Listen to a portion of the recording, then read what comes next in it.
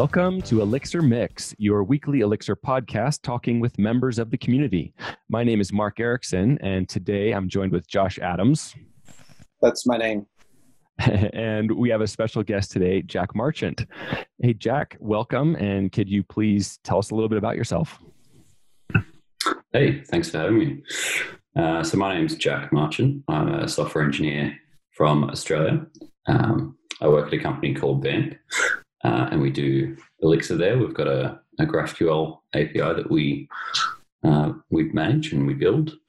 So yeah, I've been running Elixir for around 2 years now and just enjoying every day of it.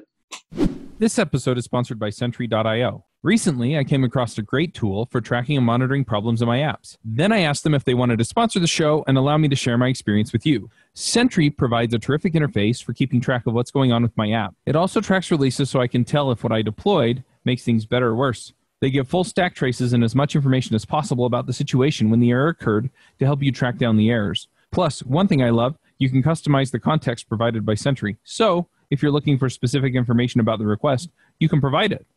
It automatically scrubs passwords and secure information, and you can customize the scrubbing as well. Finally, it has a user feedback system built in that you can use to get information from your users.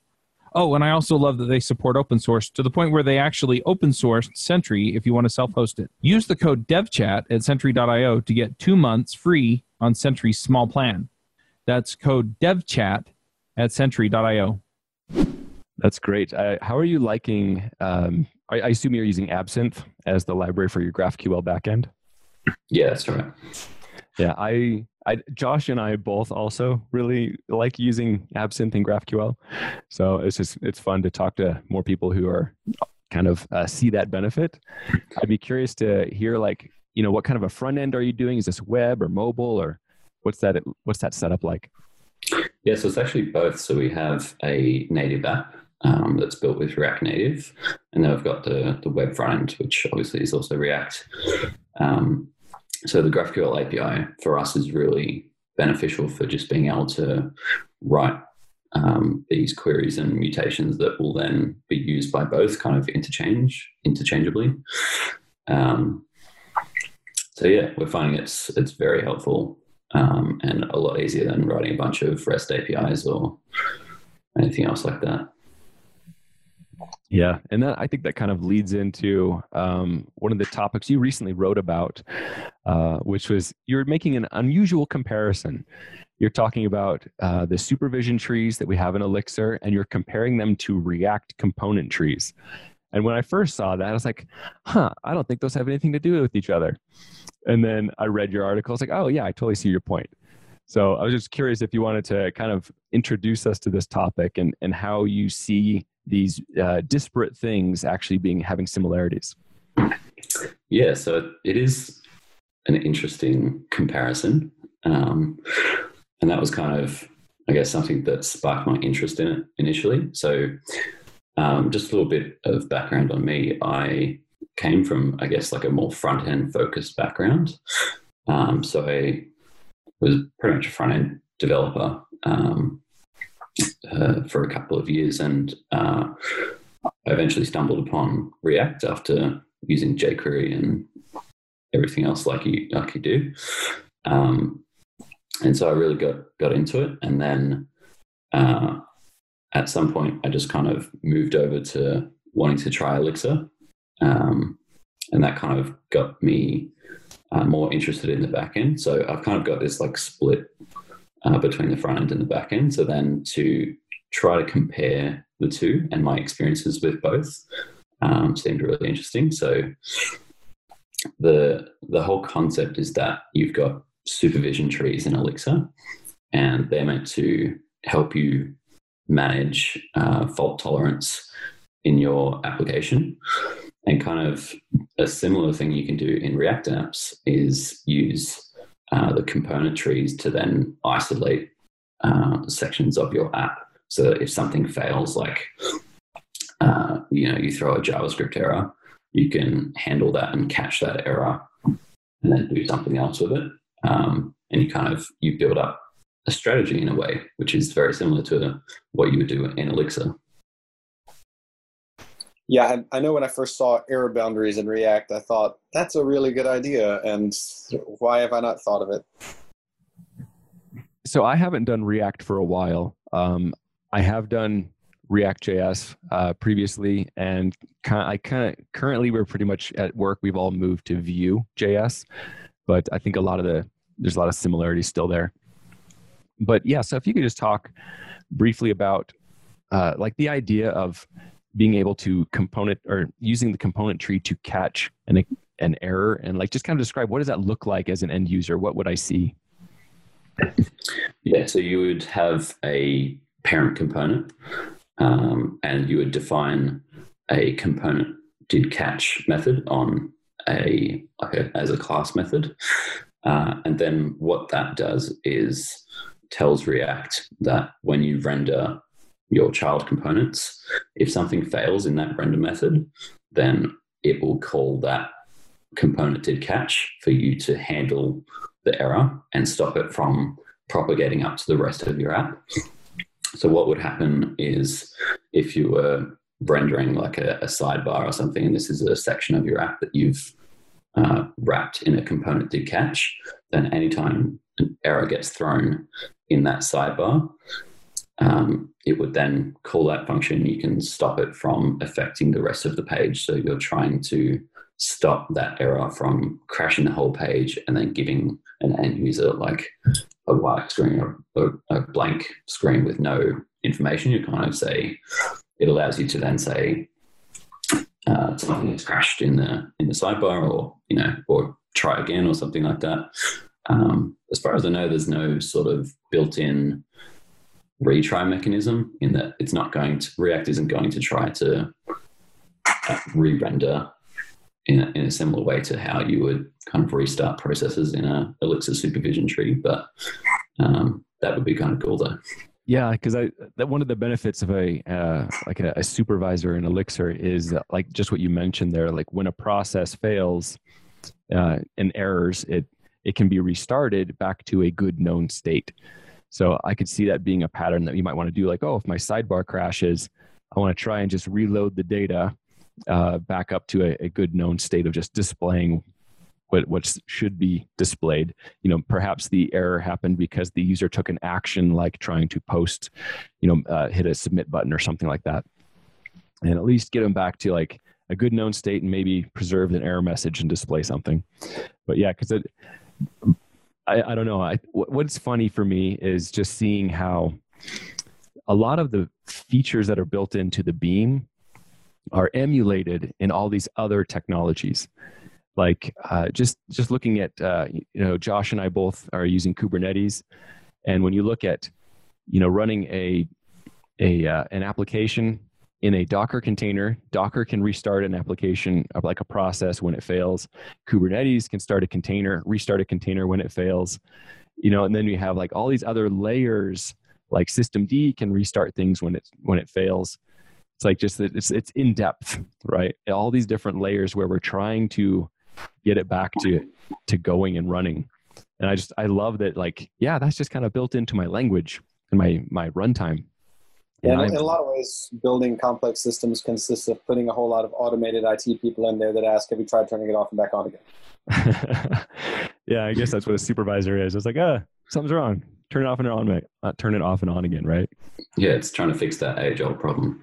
So, Jack, you also have another article that you've posted recently comparing or talking about like using GenServer, and just kind of, I'm just curious, as you've been kind of coming and spending more time with Elixir and kind of digging around a little deeper into the OTP stuff, what are some of the hard kind of lessons you've learned?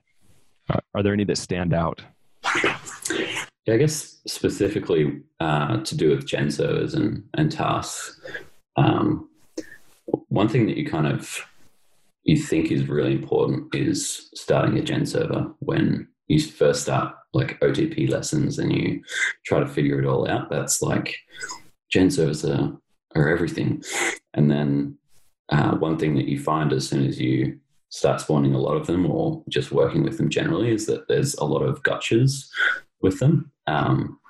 For example, when you send a message to a GenServer, it kind of processes that synchronously, so you can't kind of flood it with a ton of messages and expect it to just be able to handle it and scale to, thousands of messages at a time.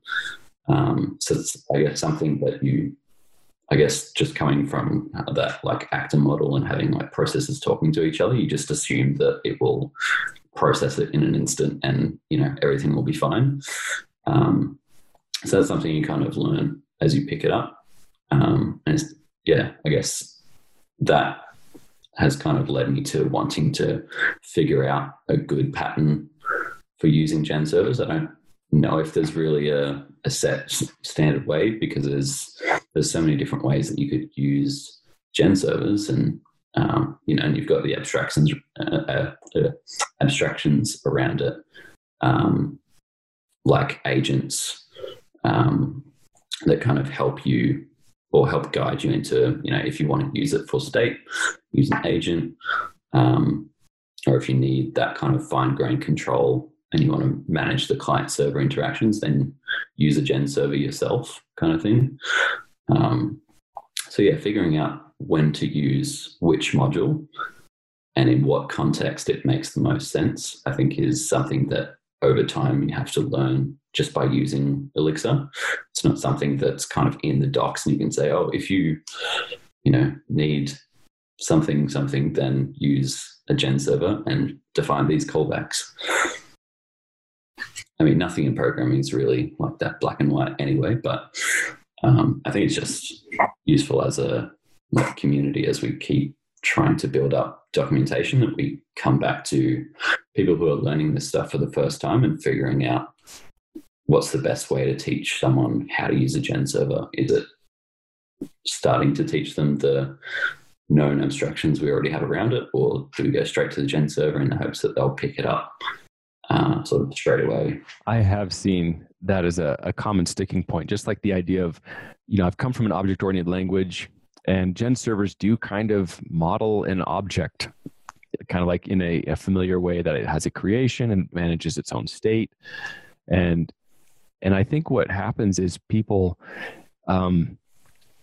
they tend to be thinking still imperatively, like just like when I'm writing my object-oriented code, I think sequentially in imperative code, and I'm not actually realizing that, with Phoenix, by default, I'm concurrent. And a GenServer, by default, like if I'm creating a named GenServer, then there's one in this node that has that name, and anyone who wants to talk to it, it might be like many concurrent processes all trying to talk to one process, and then it becomes a bottleneck. And I see that as a common sticking point, like you've kind of identified there. And I think a lot of people, and myself included, when I started learning Elixir, it's like like as you said, is we try to jump to GenServers we want to get it right. We want to get our head into it, and we kind of don't realize that for most of the time we probably don't need one. And I think we're misapplying when to use them and just kind of creating bottlenecks. Yeah, well, that's the interesting thing. You can kind of come from another language. Like I came from like a sort of PHP background as well, in terms of a back-end server-side language. So everything was a class, and you instantiate a class and you call methods on it. And that kind of, it is kind of familiar to go to a GenServer and think, oh, okay, I'm in a familiar place. Let's use this. But yeah, even with like GenServers, it doesn't really solve a lot of problems that you have in Elixir. There are some things that it helps with, but it's hard to know just when and where to use the different sort of modules that are in the Elixir standard library. I think that's probably half of the problem, is just educating people who might come from an object-oriented background or another, sort of, or just aren't familiar with this sort of process-to-process model in Elixir. I'd be curious, Josh, to hear from you also on just like what are some of the standard patterns where you think, this is where I have found a good use for a GenServer, just to kind of help people understand. There's an early blog post from Jose, I think, that sort of discussed, tasks and agents weren't part of Elixir way back in the day when I first started using it. And so after they'd both kind of landed, he wrote a blog post that identified, hey, do you have computation you want to run asynchronously? That's tasks. Do you have state you want to manage asynchronously? That's agents. And you have a thing that does both. That's GenServers. And that pretty much covers it. And also, like, a lot of times I'll find that I explicitly want sort of supervision, right? I wanted somewhat detailed supervision strategy. And that too is GenServers, because inevitably, if that's the case, then I have a thing that I want a GenServer for. I've done a little game server thing, and spinning up a GenServer that exists to synchronize or to I guess serialize inputs from multiple places. That's a very reasonable. I mean, honestly, that's kind of like what they're for. So, but once you realize that they exist kind of to serialize inputs coming in, then you also immediately identify, oh, right, it could be a bottleneck. Yeah, I've like a couple places where I've seen GenServers really useful. Like, yes, when I want something supervised. Also, I found it like if I have a background job that I want to run on some interval, where it's like it's not interacting with like a user request. It's just periodically run and do some maintenance work on database or recomputing things. That's a great use case for one that I found. Another one is say I wanted to have in one case I had we had a partner organization, and I wanted to have a GenServer manage a queue of requests, and then using GenStage have a little worker pool of like 6 workers, so that they would all be making these HTTP requests, which were sometimes long-lived requests because our partner was slow and we didn't want to flood them. So just as a way of intentionally performing a bottleneck and saying things will queue up, and if there's persistence in the database, so that I'm not going to lose them, but I'm using the GenServers to manage how many concurrent workers I have, because I just as to be a good net citizen for this partner. And so I think that there's an example there where I think GenServers make sense. But I think they couple nicely with Phoenix channels as well. So like when I have someone join a channel and I want to say this is an actor that represents the connected user. So I can do things like prefetch for a cache for them, because I know they're likely to come in with a request shortly that asks for certain data. So I can have something that kind of simulates them and does that sort of prefetch logic. That's really common. I do that fairly frequently. Yeah. But I think a lot of the times, like when people are thinking of a typical Rails style application, or even, a PHP application, for the most part, they're just handling requests and turning them into responses. They're touching the database, but they probably don't need a GenServer for that type of operation. And so I just want to encourage people to don't feel like you have to start using them in your app. If I don't start using a GenServer, I'm not a real Elixir developer, right? That's not necessarily true. And don't. I think they're fun to play with, but don't feel like you have to throw one in just so you can say you did, I guess. Yeah, I just going back on the user specific caching purpose. The nice thing about using them for that is it's linked to the channel. So when it goes away, I don't have to remember, let's clear the cache so that I'm not using spare memory for a user that's no longer here. It's just going to go away when the user goes away. Yeah. This episode is brought to you by TripleByte. Applying to programming jobs sucks.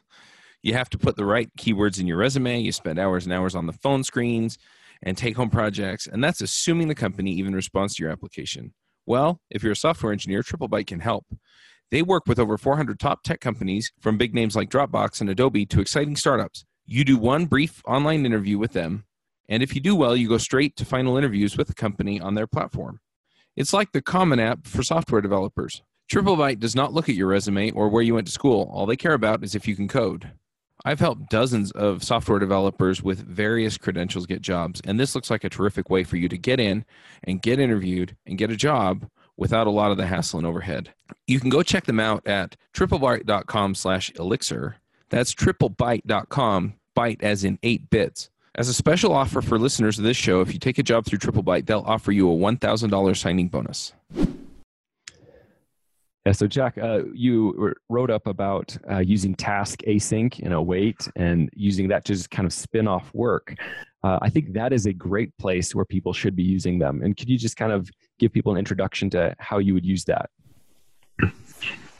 Yeah, so I guess knowing these kind of pitfalls that you can often fall into with using a GenServer, I kind of thought about how I could better manage just some work to be done and then have a GenServer kind of handle both sort of starting the job to kind of say, do this like asynchronous work, and then as well handling the response for whenever that finishes and kind of reporting back to the rest of the app and just handling it in a certain way. So for that purpose, I kind of just created a function to then spin off a async task. So what that meant was that I could send a request to the GenServer.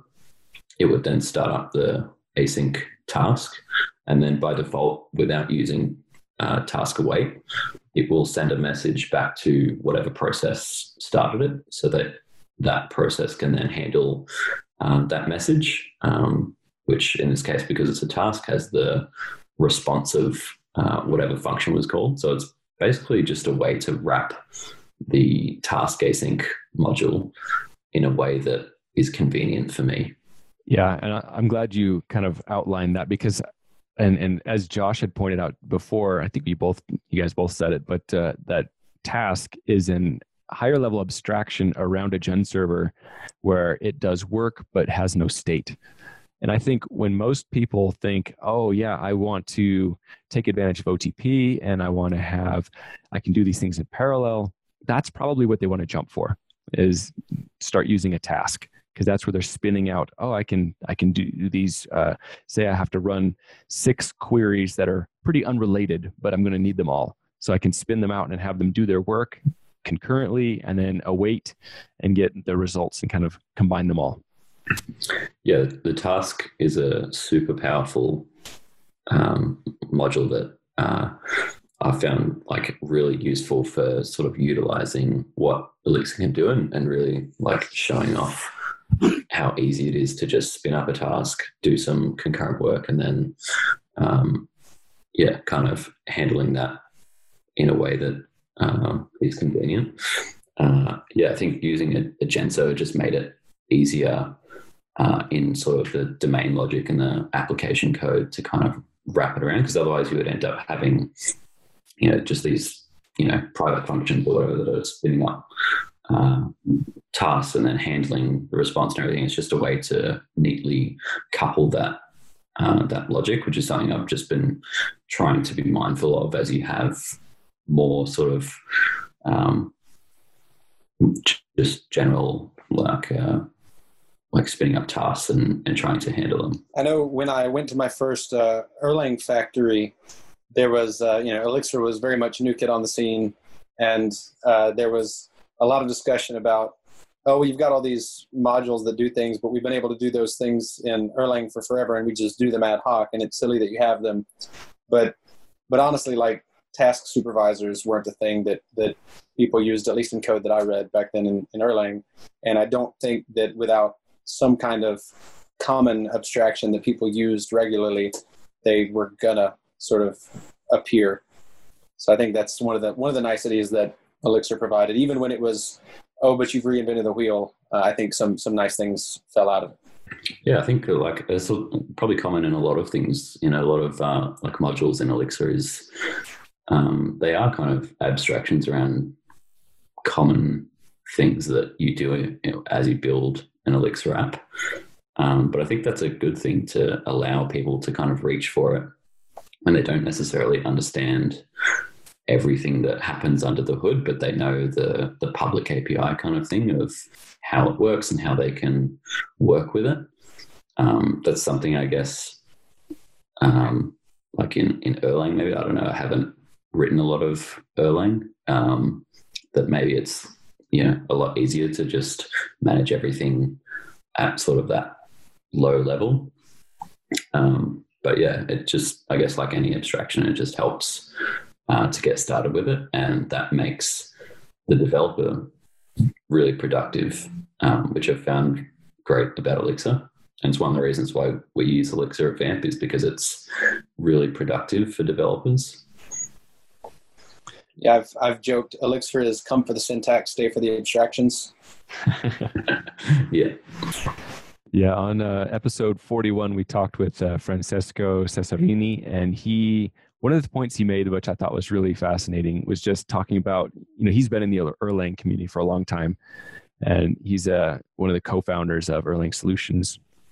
And he talked about how Elixir, when, kind of coming up, that what it brought was like a focus on kind of developer user experience. Like, how does the developer interact with this runtime? And things like adding agents and tasks are part of that. It's like making it easier to do the right thing.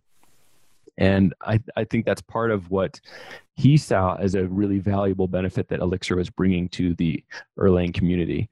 And yeah, so I'm really a fan of those types of simplifications that make it easier to start using what otherwise is kind of like a complex abstraction.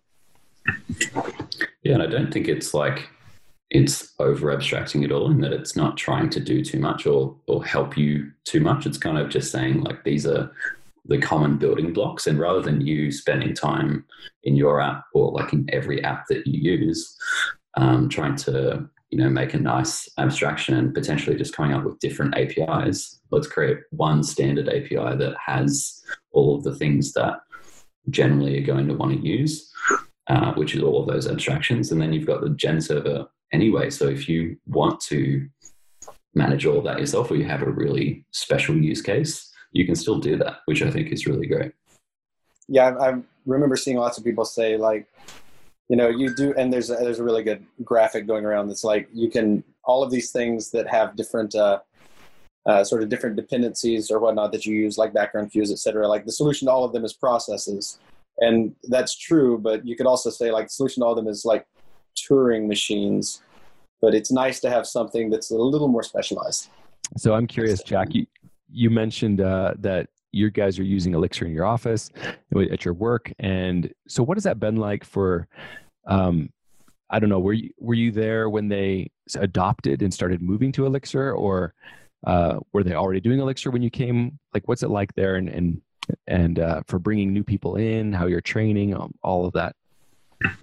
Yeah, so I've kind of been on an interesting journey with Elixir. I've had kind of the sort of two sides to the coin in terms of like adoption and just kind of joining, and it's already there being used. So a company that I was at previously, we had adopted Elixir and were migrating over to it from a PHP code base.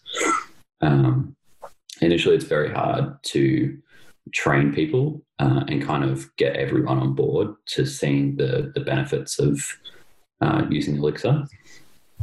I think that, I guess, process has become easier now, having, sort of being in a company now that has Elixir, and that's kind of our default. We don't have any other stack, for at least for backend, just lying around. So it's kind of a lot easier for us to say we're kind of an Elixir shop. So that makes it easier when you're bringing new people in, that we don't, need a whole bunch of different languages to handle. But one thing is, it's very hard at the moment to hire Elixir developers in Australia. I think the community is still growing a lot. Like, it's definitely getting bigger every day, but it's hard to find someone who has that experience with Elixir. So oftentimes what we do is we try to pull people in from other languages and say, hey, even if you know object-oriented programming, that's fine. Are you interested in functional programming? And then kind of drop that there and see if they're interested, because I don't think you need to have all of this extra experience in Erlang or even know about Elixir. We have a few people that have just kind of started using Elixir once they joined the company. So and they're already really productive with it. So you see that, and that kind of gives you motivation to kind of bring more people in and say, yeah, like you don't have to be a computer science expert to figure out Elixir. It's just another programming language. Yeah. I'm curious, like a lot of the people that I come in contact are coming to Elixir from primarily Ruby, or I guess some even Java. But it sounds like you and a lot of the people you talk with are coming from PHP. What's that story like, coming to Elixir from that PHP perspective? Because like the reason I ask is a lot of people say, oh, well, it's very a Ruby inspired language. It's like the syntax is very Ruby-esque. And so people think, that lowers the bar for learning it. But, I just curious as to what your perspective on that is. Yeah, so it definitely is like you see a lot of people coming from Ruby because the syntax is familiar. So you think it's going to be a really easy transition. I think oftentimes you probably don't find that that's the case, and it's difficult, coming from any language to try and figure out the idiosyncrasies of Elixir. So I think it's kind of coming from PHP is kind of very similar to Ruby anyway. Obviously, you don't have the knowledge of the syntax, or maybe some of the background of the community that goes into Elixir, but generally it's the same story. It's like you have an app that you need to add all these extra services to, just to be able to get it to scale properly, and you kind of manage all these things together. Whereas in Elixir, you can kind of get that kind of out of the box a little bit, and it just makes it a lot easier to do things that would be, I guess, not impossible in PHP, maybe in some cases, but definitely a lot harder to do. And you would probably need to be a bit more of an expert in PHP to figure those things out, similar to Ruby. So I think that's like generally a similar story. I run a meetup here in Utah, and so I have an opportunity to talk to a lot of people who are very new. And one of the problems I've seen a lot that people really struggle with, and this is someone coming from JavaScript recently that I was talking to, and one of the problems is really getting over that idea of immutable state, and just that they're operating on a map or something, and they're expecting it to mutate the map. And that is it's a common thing in all these object-oriented programming languages, is that I'm passing in an object and I'm calling stuff on it, and it gets mutated and it's changing the thing itself, as opposed to immutable, where I'm getting a new thing back that has the new state that I want. So I think that is just a hard thing for a lot of people to get. It's really unlearning a lot of the things that we learned coming up in object-oriented. So I don't know. It's tough. Yeah, I think it kind of can help in some ways to have that knowledge. Like I was talking to some people at the conference about like object-oriented programming, and kind of everyone thinking that it's really bad, or it's just a bad way to program things. And I don't think that that's the case. I think there's definitely pros in using, or advantages in using object-oriented programming and having that conceptual model. But that being said, I tend to enjoy the guarantees that having a functional language can give you. But I think, at the end of the day, it's probably going to come down to personal preference. It's hard to say that, one would be better than the other, but. I remember distinctly when I was first learning Elixir and was very much stuck in my sort of Ruby mutability ways, having some issues with fairly complicated-ish things that I typically would do in a loop and mutate things, and asking for help from someone and them telling me, oh, you just want reduce. And I was like, thanks a lot. That's a word. Good job. I don't know what to do with that. And obviously now I do. And now I get really frustrated because I've had people ask me for help in a similar situation, and I can't help but just say, like, you just want reduce. And I know we were talking about GenServers. I used to solve the problem by like pretending I had mutability by making a GenServer, and I had all this complex stuff when I did in fact just want reduce. That's great. So Jack, you mentioned that you were out at a conference out our way on the other side of the big pond. So you live in Australia, and you were out at, what was it, Lone Star Elixir Conf? Yeah, so I got to go over the weekend to Lone Star Elixir Conf. It was the first Elixir conference that I'd ever been to. So it was a really good way for me to, I guess, be part of the global Elixir community, or at least like the US community. Yeah, I had a great time. It was a really well put together conference, and the talks were pretty good all around. That's awesome. I didn't have the chance to make it to this conference. I was curious as to like the videos as a time of when we're talking about this, the videos are not yet posted. So I see you posted some highlights, which I'm going to link to your blog post about that so people can check that out. But you also talked about Phoenix Live View and how Chris McCord actually talked a little bit more about that. And I was just curious if you can give us any updates, because, you know, I'm hungry for information. I didn't get to go. So what's the news? Yeah. I think something that came up a lot during Chris's talk was just, when is this going to be released? When can we get our hands on it? And from what I could tell, he's planning on releasing it, you know, around April or May. So yeah, I guess that's when everyone is kind of on the edge of their seat waiting for it. But definitely looking at the content, and he kind of touched on the impact that it will have, in that you, as an Elixir developer, don't have to write JavaScript just to get like a real-time application working. I think that's just an important first step of moving towards like sort of this full stack Elixir project, basically. Because I think it would be really helpful for people just to be able to showcase what Elixir has to offer just by building these, you know, real-time UIs without having to spend a lot of time investing in the JavaScript ecosystem and, you know, installing things and getting things working first before kind of proving out their idea. So I think, just lowering that barrier, I think, is the main goal of the project. And I think he was pretty honest. Chris was saying that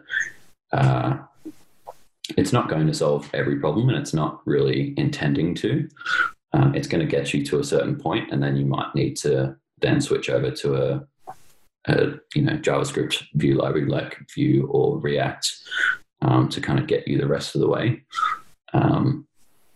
But yeah, hopefully that sort of migration plan will be pretty easy as well. I think it's worth pointing out, just from our previous topic of GenServers, that Live View, as far as I understand it, is implemented where there is a GenServer per user connection, and it is managing the state of that user's connection. And I think that is a perfect example of where it's appropriate. You know, it is tied to an actual user's session, and as opposed to like a GenServer that many different requests or different processes are talking to. But yeah, so I am really excited about Phoenix Live View. It is one of those things where, like at work where I am right now, we have projects that are, you know, it's a small team and it's a big system, and it's grown over time. And we have lots of React, and we have some Vue, and we have an Elixir backend. And I would just love to be able to throw out a lot of the Vue and front end JavaScript, because it's actually not needed for our application.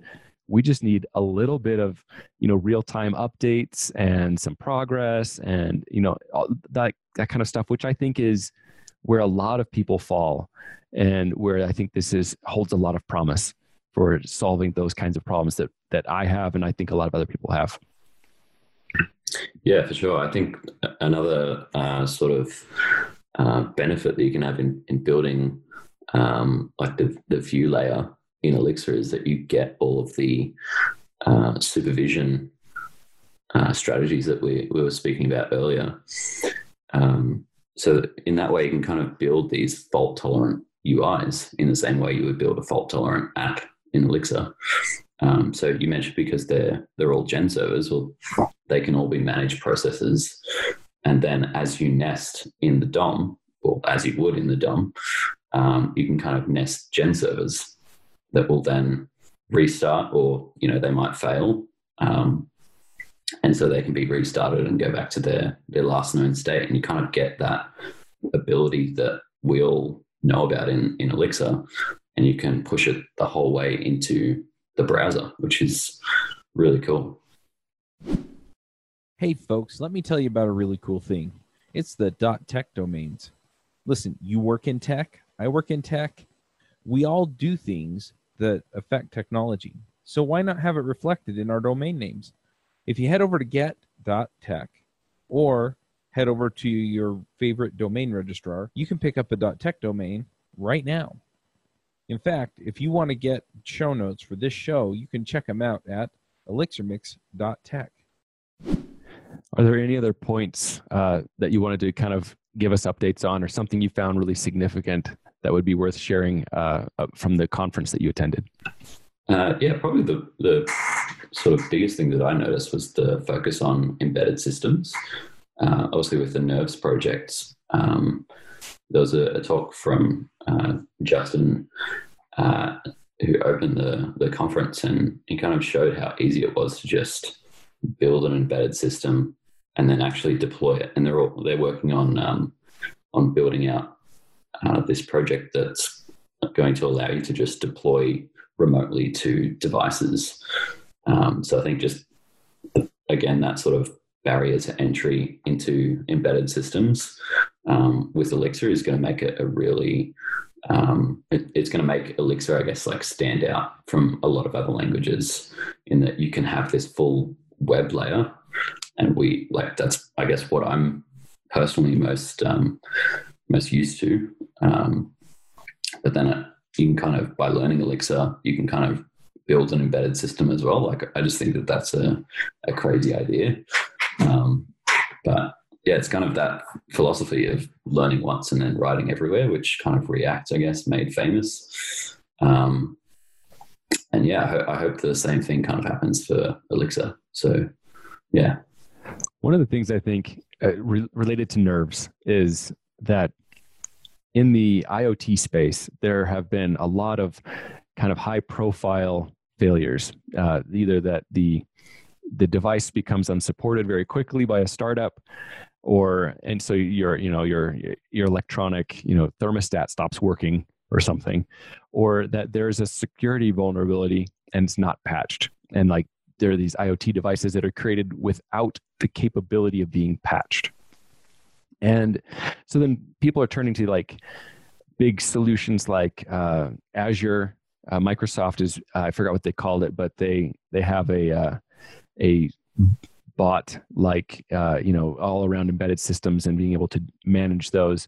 And it's like, I was so impressed with what the Nerves Hub is doing around that. And it's like, I can self-host that. I don't have to pay some large company a lot of money and be beholden to them. And so I'm really impressed with where they're going. And I do think it is one of those things that's lowering the bar or lowering the difficulty for what I can accomplish and how far I can get in doing these embedded systems. And so currently I don't have a use case for an embedded system other than something to play with. So, but I am very excited to see where they go with that. So yeah, thanks for that update. Yeah, I hope to be able to give like an actual use feedback on Nerves Hub, because I absolutely have a use case for an embedded system thing that I've been wanting to build for forever, and not forever, but for months. And is it related to your goats? It is related to goats and chickens, and the first pass is really related to sort of home monitoring. Like I literally just want to be able to throw up these Raspberry Pis with cameras on them and record, photographs, not even video, just photographs regularly. Maybe use something like Motion to capture videos occasionally, and just dump them into a file system. Like very basic stuff, but being able to trivially flash a thing and it's on my network and joins the cluster. And becomes manageable from a relatively trivial web app that I absolutely will build using LiveView, makes me happy. And I've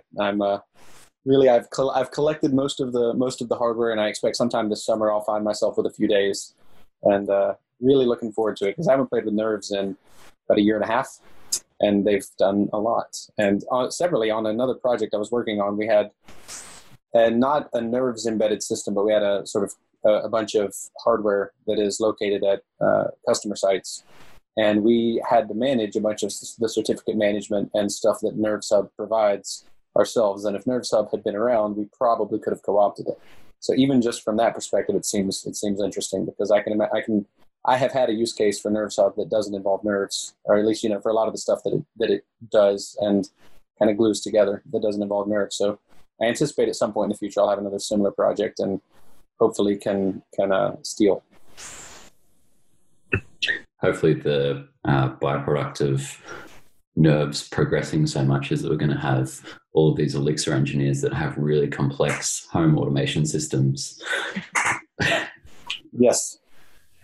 And one of the other things is I just want to mention is like I have a coworker who's been getting into Nerves and kind of playing with it, and he's newer to Elixir, and just mentioning how he really is a newbie in this, and he made the effort to kind of reach out to the Nerves people and say, hey, I was wondering, could you do this with the way the project is set up, or could you explain, basically like when you say Phoenix new, and it like says, oh, well, we know you're probably going to want Ecto and all these other things, and if you don't want them, you turn them off, but we assume you do want them by default. And so he's just asking some questions like that, and they're like, oh yeah, that would be a really good idea, because he made the mistake of not knowing that there was these important libraries that he should be using by default, but they weren't turned on by default. So just people getting involved, total newbie, you don't have to be an expert, just get involved and kind of share like the pain points of where you're at and what you're learning, and kind of share that, and they say, oh yeah, we can fix that. And so that is one way people can contribute to projects like this. That when like Justin Schneck, he's incredible at what he's doing with the Nerves project, and he has lost that newbie view sometimes. It's like when you've been in any system, programming language or anything, you forget what it's like to be a newbie. And so coming in and just sharing, asking questions, that's a great way to contribute to. Yeah, I love that. That's going to help grow the Elixir community as well, and just make that entry a lot easier.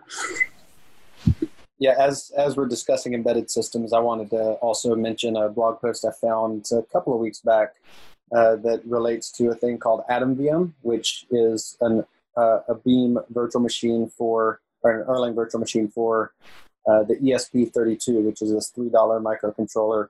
It has lots of interesting stuff on it, like Ethernet, Wi-Fi, Bluetooth Low Energy, as well as LoRa, which is super interesting to be able to have a $3 long-range wireless Erlang virtual machine hardware. That's exciting, and I want to play with that for sure. And you can run Erlang on that, or the Beam?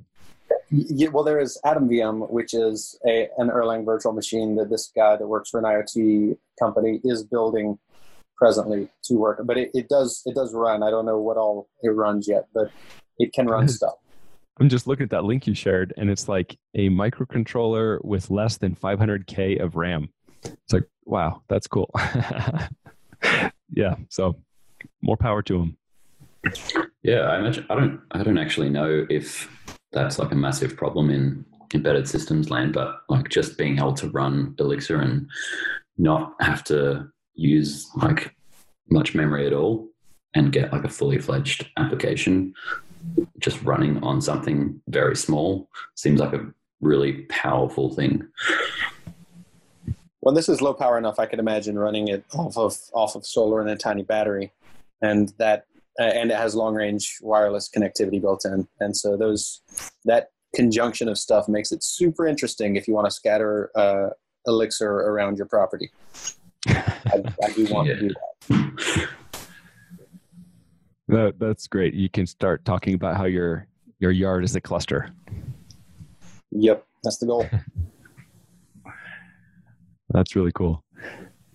Well, Jack, is there anything else you want to touch on before we wrap up? Not really, no. I think we've covered a fair bit, a lot of different topics. It's been good. Yeah, it has. I've really enjoyed it. And so we have a lot of these resources that will be in the show notes. I am curious though. So let's head to picks. So Josh, do you have anything you'd like to share? Can I go later momentarily? Yes, I can go with mine.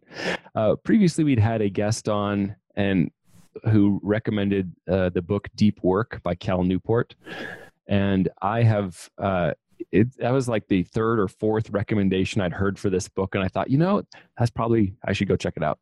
So I checked it out. I'm still currently listening to it in audio format. And I just wanted to recommend that book. It is very interesting. I'm not done with it, but I am really enjoying it. And what it's representing is just ways to think about how we focus and how we can structure our time and our day to enable us to have deeper focus so that we can be more productive. And actually, we are happier when we are able to focus at that deeper level. So that's my pick. Josh, are you ready? I am ready. I had to find the link. So yes, a friend of mine sent me a link to a absolutely crazy GitHub repo called Writing Self-Modifying Perl. And it's a collection of examples for writing self-modifying Perl files. And given Perl 6's support for like grammars as a first level construct, it's crazy. And even just the Perl file itself, the Perl file itself, that is the examples, has plenty of hacks around it. For instance, making it render nicely if you treat it like HTML. There's just, it's a fantastic example of just pure hackery. That's scary. All right, Jack, do you have something you can share? I don't really. I have my blog, which I'd love people to check out. But apart from that, I don't really have any picks. Okay. Well, we are going to make sure we include your blog in the articles that we were specifically referencing in our show notes. If people are interested in finding more about you, perhaps meeting up with you at the next conference you attend, or anything like that, where would you direct them to go? I would say to hit me up on Twitter. I think it's @JackMarchant10 is my handle. Awesome. All right. Well, Jack, it was a pleasure talking with you today. I hope people can follow your blog and kind of meet up with you, and I'm glad you were able to come on. Thank you so much. Thanks for having me. It's been a pleasure talking with both of you. All right. That's it for today. We hope you'll join us next week on Elixir Mix. Bandwidth for this segment is provided by CacheFly, the world's fastest CDN. Deliver your content fast with CacheFly. Visit CACHEFLY.com to learn more.